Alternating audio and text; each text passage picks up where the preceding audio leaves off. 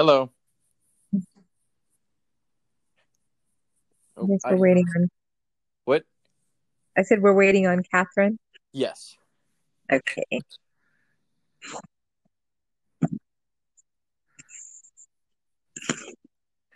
What a week of readings. Yes. Yes. Yes. Yes. And I don't mind the Gay Heart books Hey. because Yeah, hi, how are I you? really like that book actually. Yes. Yeah. We were talking about the Gay Heart book, Catherine, and how we don't mind that because it goes into better detail and it's a good refresher for me. But My um only complaint about the Gay Heart book is that it's huge. yes. I would rather it be thick than so big. But other than that, I really like it. Right. It's nice to revisit all the theories. But this But book, on the this other book, on the other hand, yes. Why hand, don't we get started on this book? Because chapters 4 through 6 have confirmed that this book is nothing more than the ramblings of excuse the improper use of the word, but a psychotic madman. It uses the most difficult language possible. It is not meant for you to understand it. I do not enjoy it, and making any sort of meaning from what they're trying to tell me is nearly impossible. Mm-hmm. Other than the fact that the stories we create are our reality, and the Mm-hmm. story they are telling is crazy at best. And incomprehensible. Mm-hmm. So I guess we'll break it down to chapters. So,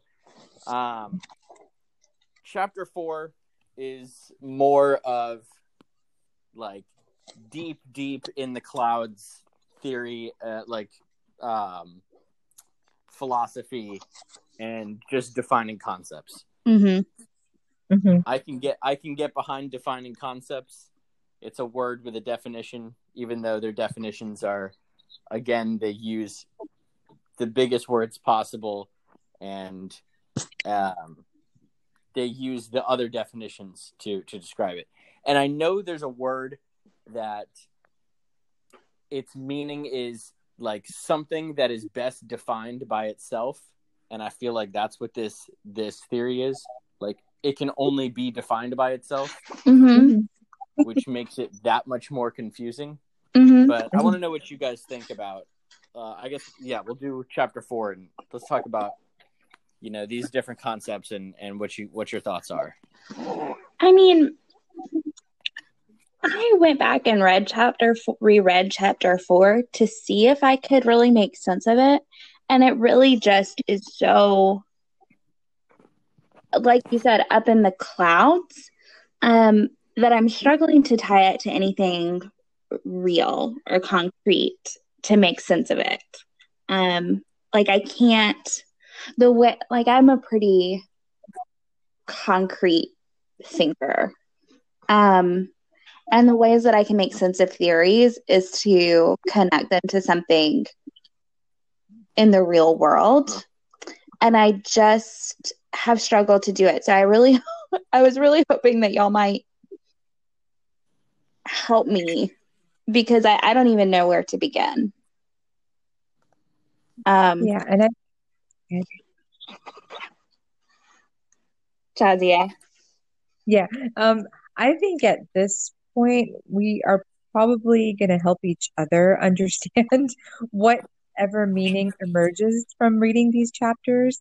Um, because I went back, not only did I read chapter 4, 5, and 6 a couple of times, but I went back and I revisited chapters 1, 2, and 3 just to see if I could kind of, pull just pull this all together. But I'm still sort of struggling. Um, I and the funny thing is that when I'm reading the chapters, I do have like a few aha moments here and there where I think like, oh, I think I get this. I think I get this. But then when I when I move on to like the next page or the next couple of pages, I'm lost again because there's just a lot of layers of information that I'm sure are very important, but I don't understand them. And looking towards the future, the only time I think all of this is going to come into play is when we write our paper, that theory of change paper, because I kept thinking about that. I kept thinking about the future, like even more than me thinking about how I'm going to apply this in the therapy room. I thought about that paper that's coming up ahead next year. And I'm like, I'm going to highlight this because I have a feeling this is going to come back next year. I'm going to want to remember this next year. But remembering this and comprehending this are two different things. And I think I'm there with the comprehension part of it. Because very much like you, Catherine, I was looking for, real life, real world examples of how I can understand this. And they really didn't come up for me. So I think it's like I will never forget this book. That is already in the realm of impossibilities. Yes. As for comprehending it, I would love to comprehend it on a different level, but at this point, I understand certain concepts. Yes. And I think as I reread them, I start to understand the concepts better. But in terms of what that looks like, I couldn't tell you. I mean, like, yes. For example, consensual domains, it just seems like systems and subsystems. I don't see how they differ. But autopoiesis, feedback, non-purposeful drift, openness, closeness, reality as a multiverse, structural determinism, wholeness, and self-reference. I get all of that. And they do an okay job at defining those. I mean, again, it's not to bash this book too much, but it's basically like two children creating their own language, and and then just trying to speak that language to me without giving me a Rosetta Stone. And I really would love a Rosetta Stone, but I have yet to find one. Right. Well, it's when you are reading and you come every other word as a word you don't know, and you have to look it up in the dictionary. The trouble is, like, we can't look up these words in the dictionary because the definitions will be completely off. And I guess that's what this chapter is trying to do. It just didn't do it for me sufficiently. Actually, ironically, I think that puts this book into so much perspective, because the whole thing that they're trying to say in this book is that, like, everything is relative. And so looking up these definitions in a dictionary, which I tried to do, they provide definitions that they're not correct in terms of, like, how they're using them. So basically, the words they're using only make sense relative to what they're trying to say and what they're trying to describe. And basically, that's the lesson they're trying to give. At least that's what I got out of these chapters.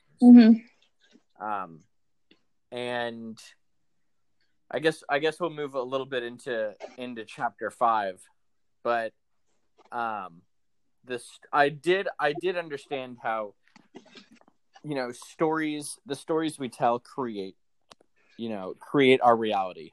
And what do you guys think about that section?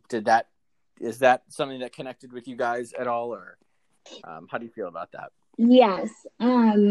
Yes, I agree, and I do agree with that statement that the stories that we tell create our reality. And that did,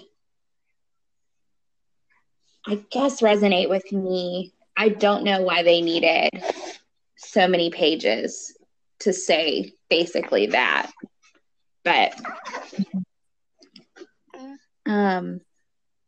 yeah, I mean, the language that we use creates our reality. I think that's true. Yeah, I would agree as well, because, words, they are so subjective, and then the messages that we, take from our from the language that we use, regardless of whatever context we're in, it really impacts who we are, right? Say, for example, somebody who has gone through a lot of trauma, right? And if they continue that, if they continue reliving it or rewording it, or however they talk about it, right?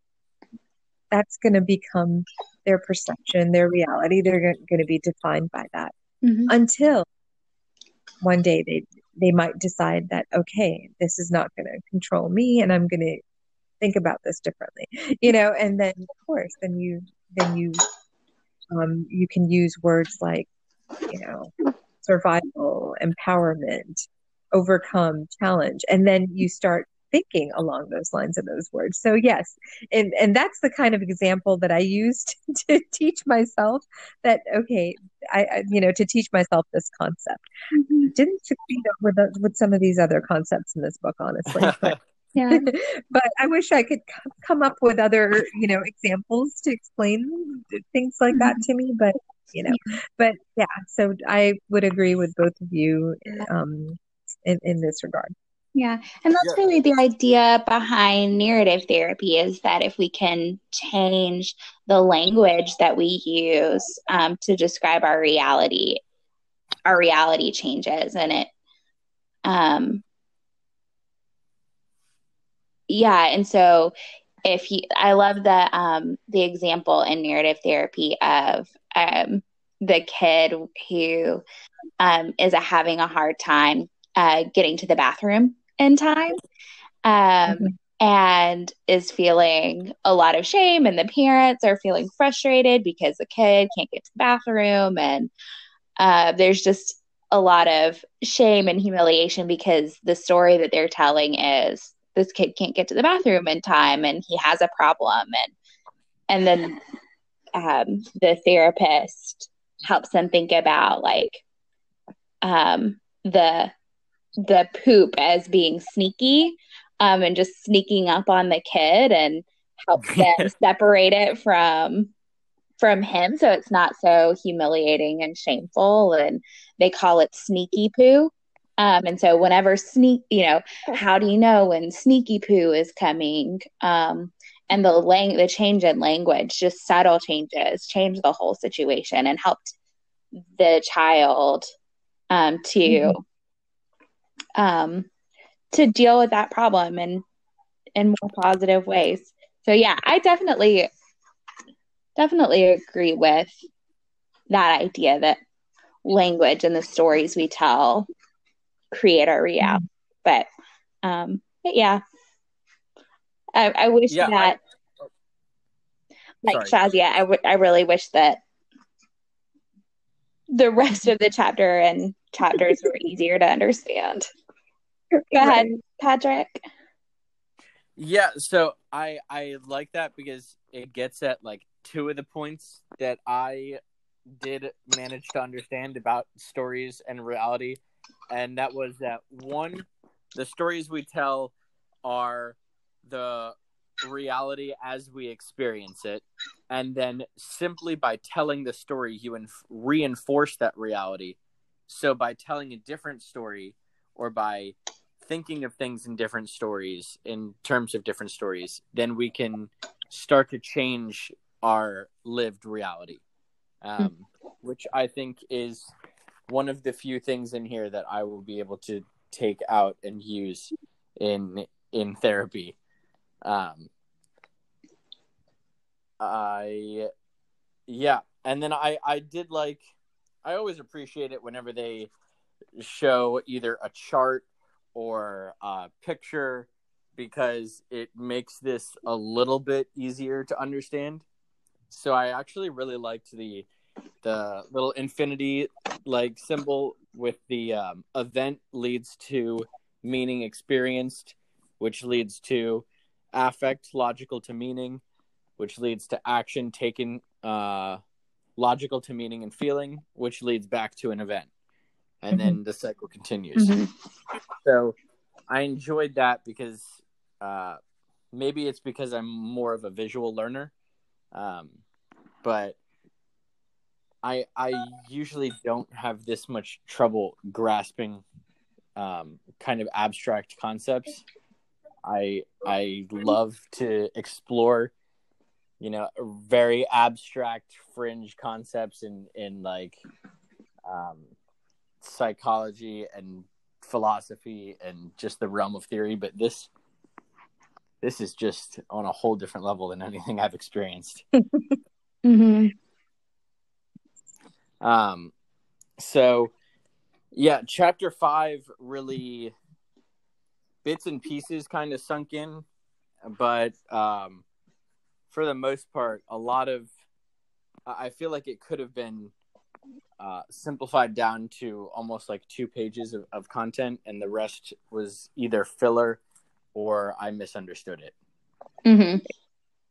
I wish they. Sorry.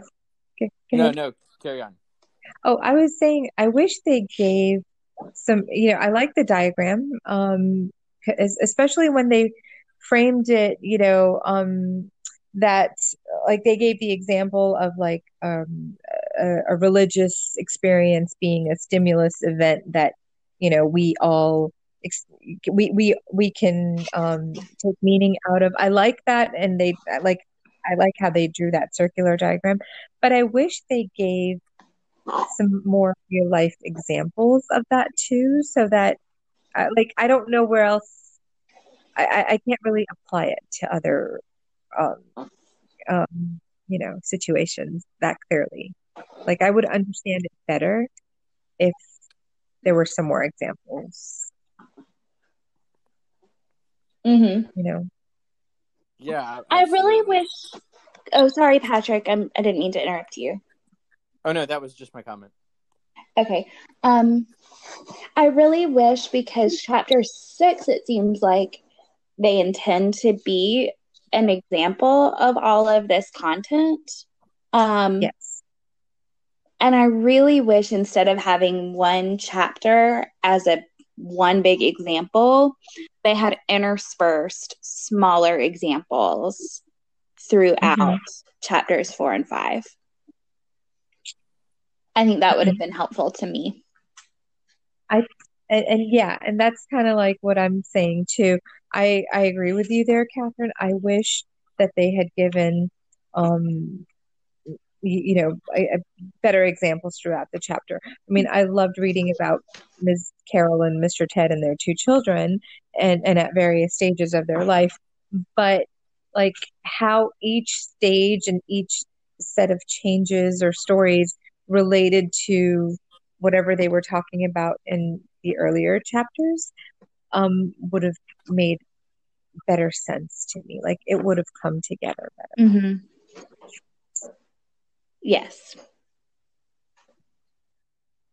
Yeah, I appreciated that they finally came out of the clouds to try and help us understand things, but it seemed almost like a chapter out of, and I know Shazia, you haven't had this class, but out of our human development class, and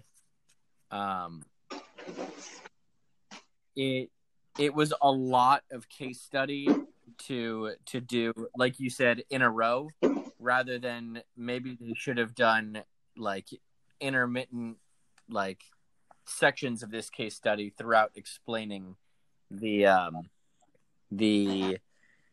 concepts. That way they could point them out, and as I understood each concept, I'd be able to understand the next one because they're so intertwined.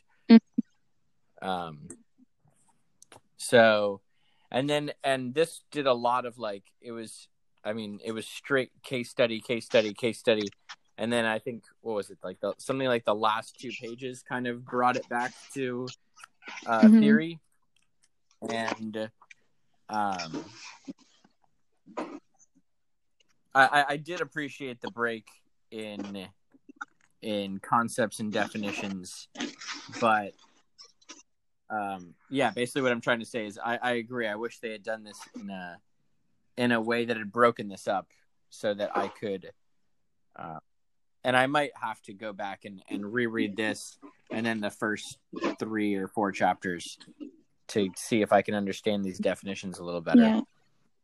I wish that, and maybe I just missed something, but it seemed like when they did bring the case study back to the terms and definitions, or back to the theory, they really didn't incorporate a lot of the it didn't seem like they incorporated a lot of the language of the theory, unless I missed something. No, they didn't, which is another frustrating thing, because they introduced all of these words and concepts, and then they kind of went and gave a case study that they described in terms that we've already learned in systems theory versus their own terms, or maybe terms that are widely known, but they're describing to me for the first time ever. Yeah, it just seemed like why go through 4 chapters of trying to lay out this theory, and then it seemed like there was a disconnect between chapters 1 through 5 and then 6, and I'm curious to see how things go forward in the book, because if they don't keep using these words, these concepts that they've already introduced, then I think they're just going to stay that in my head, just as concepts. So I kind of struggled with something else while I read this book. Okay. This is the first time we've come across systems theory. We've spent all of last semester with Dr. Templeton's family systems class on it, right? Now, so when we first started learning about systems theory, it seemed like systems perspective, systems theory, it was like the root, it was at least it seemed like this to me. So please correct me if I'm wrong, that it was like the unifier of sorts, like every other theory stemmed from this or other theories could be understood using the systems perspective. And I try to do that. I try to link other theories, while I'm reading all this, using all these definitions, but I get lost in that.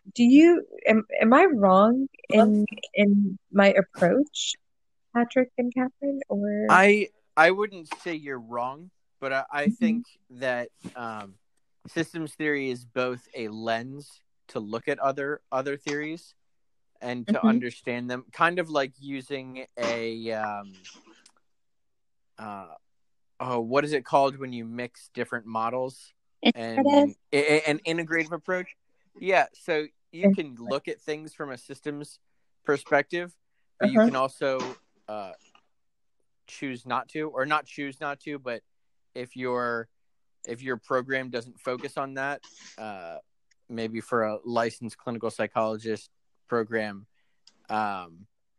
then you can use the theories that way, but you can also use this as a lens to look at and improve upon those, because we do live in a world that's interconnected, and we do create realities, and I think it's important to have all of the options. It's like having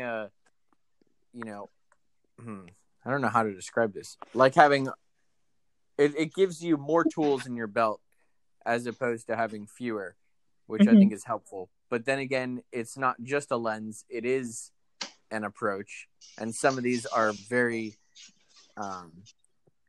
aren't just looked at through systems theory. They're, like you said, they're a part of systems theory, like Bronfenbrenner and like the family life stages. Like they would be almost impossible to remove from Right. systems theory. So I think it's twofold. It's a lens and it's an integrative approach. I would agree with that. Okay. But also, I only know as much as I can understand, and really, only God knows if I understood it the way they intended me to. I feel like right now with systems theory, I just know just enough to be dangerous. Like I know a little bit, but my understanding is so incomplete. I really liked last semester we had the Acuna book, and that was probably one of my favorite readings because we started with reading 3 chapters from Bekvar, and that was our very first reading. And I immediately was like, oh goodness, how am I going to make it through this program? We're starting off running, not walking. And then toward a few weeks later, after we had done some other readings that weren't quite as difficult, then we read the Acuna book. And I was like, oh my goodness, why didn't we start with this one? Everything was so clear. They used very concrete examples. I understood it in one reading. I actually read the entire book cover to cover when I was out hunting, and I just sat there, and within 7 hours I had read the whole book, and it was wonderful.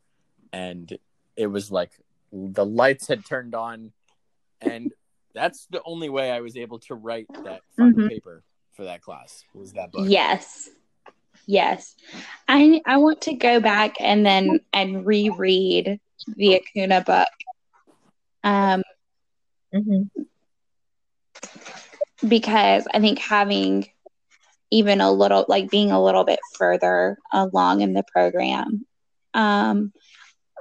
it's so good, and then it will help me, I think, to contextualize things even better. But yeah. Well, let's go back to chapter 4, and I want to see if you guys have any. Are there any of these concepts that you didn't understand or want to go through, and we can talk about here? I guess, I mean, other than, is it autopoiesis? Yeah, that's the one that's like self-generation. That one I couldn't make sense of. Everything else I could make sense of. Like I understand the sentences and I understand the concept, but tying it to something real and like thinking about how it would play out just in life and then in the therapy room, that's kind of where I struggled. I guess quick feedback and openness and closeness I get. And the reality is a multiverse. That makes sense to me.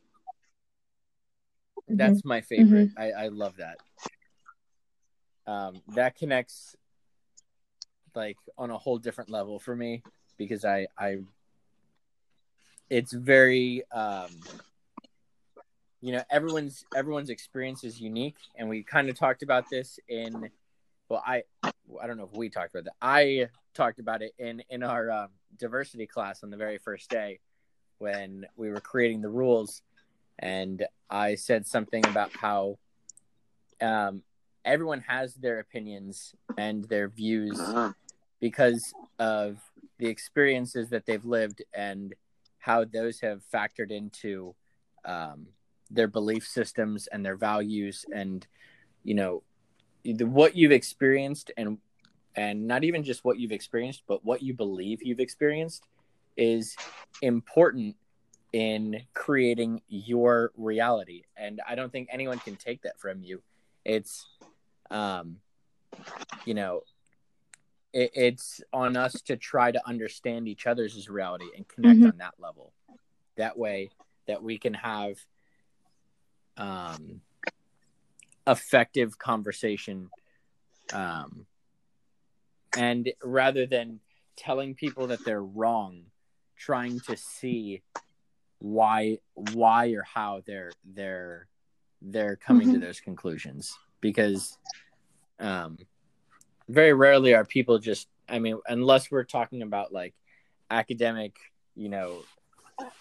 like hard sciences, there's very rarely a right and a wrong. There's usually just a, how you've experienced something and how I've experienced something, and they're often different, and they often lead to misunderstandings because it's hard for us to see reality through other people's reality because we haven't had those experiences that have affected us in those ways.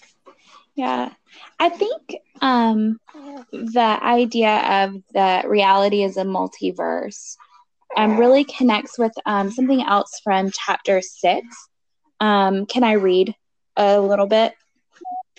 In the section absolutely. Where they're kind of connecting the case study back, it says, in addition to normal developmental patterns, unexpected events also may challenge the family and necessitate appropriate action either to modify the structure or to maintain the status quo. For example, the death of a family member must be considered not only relative to the loss of that person, but also in terms of its effects on the relationships and the role structure in the family. As pointed out by Bossard, an arithmetic increase or decrease in the number of members in a primary group is accompanied by a corresponding geometric increase or decrease in the number of relationships in that group. The death or loss of one member in the family of 5 would therefore mean a reduction in the number of relationships from 10 to 6. And that really, that section, that paragraph really struck me, I think, because in my own family, we're, I think, in a stage where we are losing and have lost recently. Well, all 3 of the grandparents that I knew in childhood have passed away in the last 4 years. And then we're also adding new babies to our family too. So it's a lot of loss and then also new additions, and thinking about it in terms of it's not just the loss of that person, but the loss of each surviving family member's relationship with that person, experience with that person, and none of us have the same experiences. Like my relationship with my grandfather and the loss of my grandfather is so different than my dad's loss of his father. Even though he's one person, he existed in a multiverse of experiences. So I don't know if that makes any sense. I'm just trying to connect it. No, it absolutely does. And that's exactly what I think they were trying to say. Okay. Is, it is it's the relationships that they're counting as the numbers. And each individual, kind of, when we talk about dyads and triangulation and how we count the relationships with each other rather than the number of people, and how the whole is greater than the sum of its parts, is exactly what you were just saying. And how you lost a grandfather, your father lost a father, and while that one individual is gone, it's so many relationships that are gone with it, with him. Sorry. Yeah. Exactly.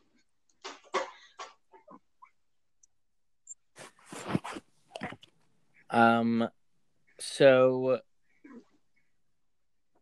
I guess for chapter, well, do we want to continue talking? Does anyone have anything else on chapter 6 and the life cycle that they'd like to discuss? No, I was just, when Catherine was giving the example of her grandparents and her parents, I was just going through the chart. I was looking at the stages of the family life cycle chart. And, so while Catherine's father, and is probably around the later stages that are mentioned in the chart, dealing with the aging of the older generation. Here you are, Catherine, earlier on on the chart, so with the new baby and making room and then adjusting to the need of a new child. It's nice to see how how the same person can be on different levels of the chart, and how a family system goes through different stages at a given time. Each stage means something different to someone else, to each person in the family system. That, like we read in chapter 6, and how we can see through our own personal experiences and growth through life. So if I understand you correctly, what I think I'm hearing you say is that, like, it's hard to have things listed as stages when so often they're blended, and there's not a concrete shift between, okay, we're at this step, and then we've changed completely to this step. There's periods of transition, and there's gray spaces that exist between them. Like, I was looking at the chart, I was thinking, like, my parents are probably in both stage 8 and 9. They're experiencing the tasks of both 8 and 9. Like, they are realigning their family to include spouses of children and grandchildren. And they're also coping with the death of a parent, not spouse yet, but coping with the deaths of parents. They're still, I think, or they're really enjoying, from at least what I can see, they're really enjoying experiencing their marriage just as the two of them in their home. But they're also supporting the middle generation. Like, they're doing a lot of different things. It's not quite as black and white. And then when I look at the lower the stages 1 and 2, I think a lot of people are doing, especially people who get married young, are initiating their career and differentiating from their family of origin as they are forming their marriage. It's not quite so black and white, and they all interact. Right. Yeah.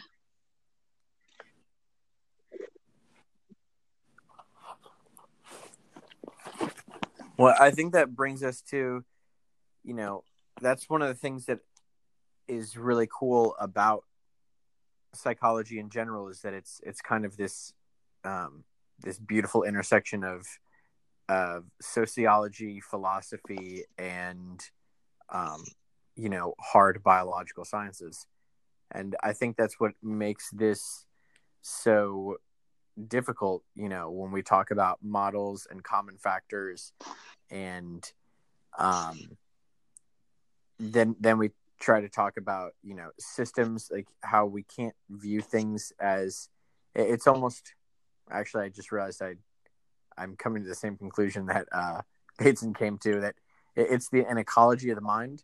And it's, we look at environmental systems, but we have this many people have this disconnect where they don't connect that to, we ourselves live in systems very much like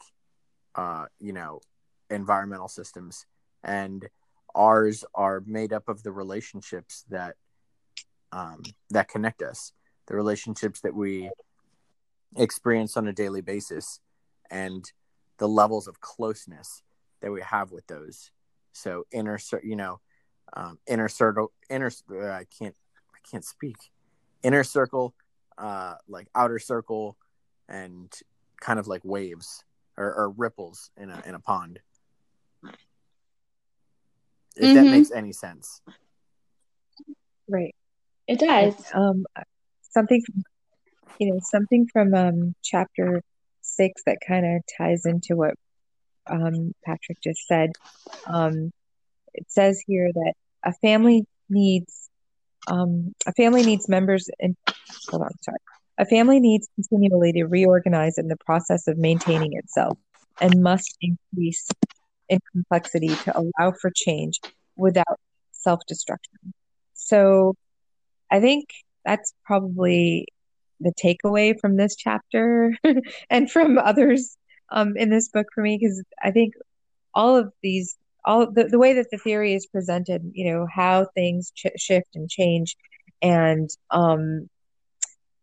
how in order to be quote unquote successful, it requires some sort of modification of, how families interact, their roles and their rules and things, in order to maintain relationships and balance. That's pretty much what I took from this chapter, or from all the reading really this time, just to simplify things. Okay. Well, yeah, I like how they kind of take something I do like. I do enjoy bashing this book, but I also enjoy how they take something that is non-living, and an abstract concept, and they give it life.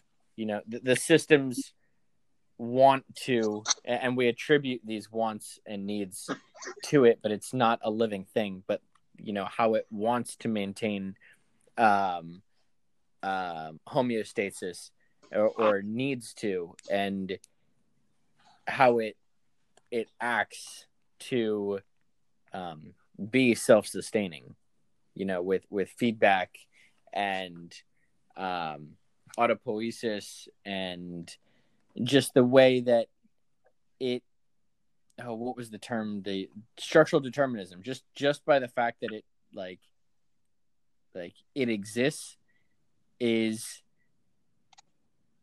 or like it does this because it exists, and its structure is what makes it act in this way.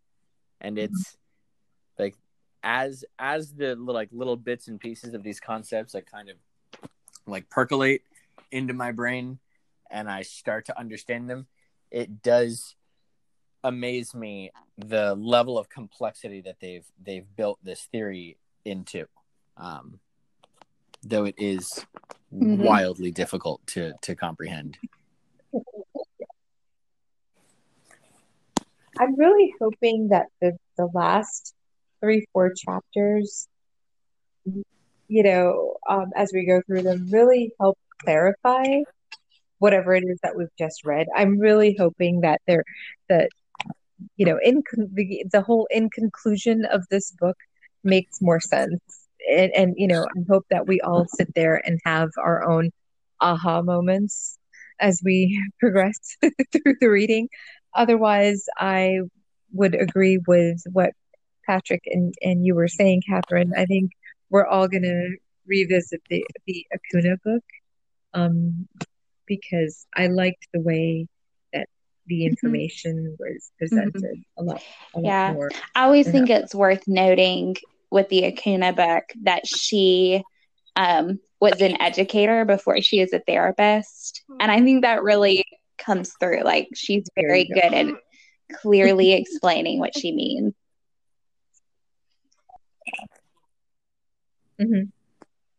Yeah. Oh, sorry. Do you remember the first chapter of the Acuna book? And not to keep bringing that book in and bash on Beckbar here, but the point that I'm trying to make is that first chapter, first paragraph, it said something. The name of the game gives the rules of the game. It's called Letters and Patterns, not Words and Concepts. I think I feel that way when I read this Beckbar book. I'm picking up letters and patterns, but I'm not picking up the words and concepts. So that's why I think I'm going to have to go back to Ms. Smith Acuna's book a little bit. Yes, to clarify Beckbar. Well, but another thing, not to keep, I know we keep saying this, but not to keep comparing them to Acuna, but something that she did in that book was, in each chapter she had a concept, and then afterwards she used that concept in relation to a model of therapy. I mean, in that book was our first introduction to narrative, solutions focused, structural, and strategic. And I liked that. One, I was excited to start seeing some of these models and, kind of dipping our toes into the water after being so much in the clouds of theory, which can be fun. But it was the bridge that connected the clouds to the earth. And it was like, oh my goodness, that's how this relates. That's how I can use this information. And I think that's important too. It's important to know the theory, but it's also important to know how to use the theory or how the theory relates to concrete things. So I agree with both of you. I hope the next chapters help us bridge that gap, because that would make this book infinitely more useful. Yes. And hold on to it. I have a feeling we're all going to be tapping into this book when it comes time to write our theory of change paper next year. So please. I think so too. Please, dear God.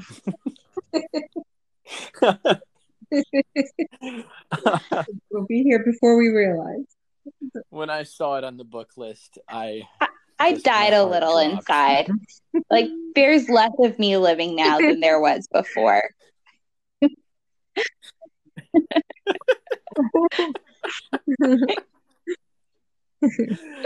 Yeah.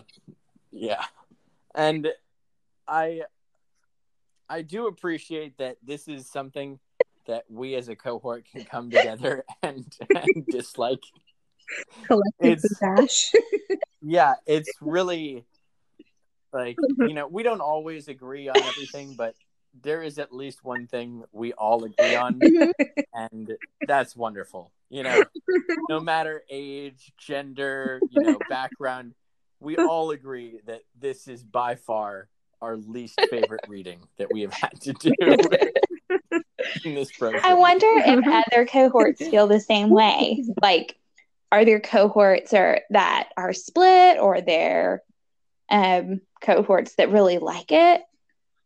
Like, does this is this reading just universally hated, or do other people have different thoughts about it? Because we're so united in hating it.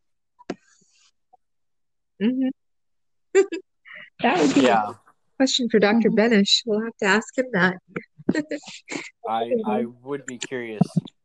Um, yeah, because I don't mind being in the clouds and like trying to really dig through philosophy and theory. Like to relate this to a different book, I have a book that I really like called Countertransference and Couples Therapy, and it talks about how modern and postmodern and the different like groups view countertransference either as helpful or as unhelpful, and it took me so long to read that book because I had to keep trying to visualize these concepts that aren't things that can be talked about in a physical universe. And so I think that's where we're at with this book, is it's going to take us a few readings, many discussions to make to talk these theories into reality, for lack of a better term. Mhm. So, all right. Well, I think. Yes. Does anyone have any final thoughts or? Nope. Okay. Well, then we will see each other next week Yeah. for different books readings, I believe. Yes. We're going to be back to the Dr. Yes. Tatum's book. I'm Why all the excited blacks about that sitting in the cafeteria. conversation. Yes. Yes. Mhm. That will be wonderful. Right. So much has changed in our world just from our last podcast on that book till now. And, I'm looking forward to revisiting those chapters in that book with everyone next week. So, Yeah, guys, I'm looking forward to reading more in that book and yeah, learning more. And it's the other two books as opposed to this Yes. book. It's hard to stop reading. yeah. But okay, I guess Thank we'll end you. it here for now, Sounds and we will meet up next weekend. Absolutely. Have a good weekend. All right.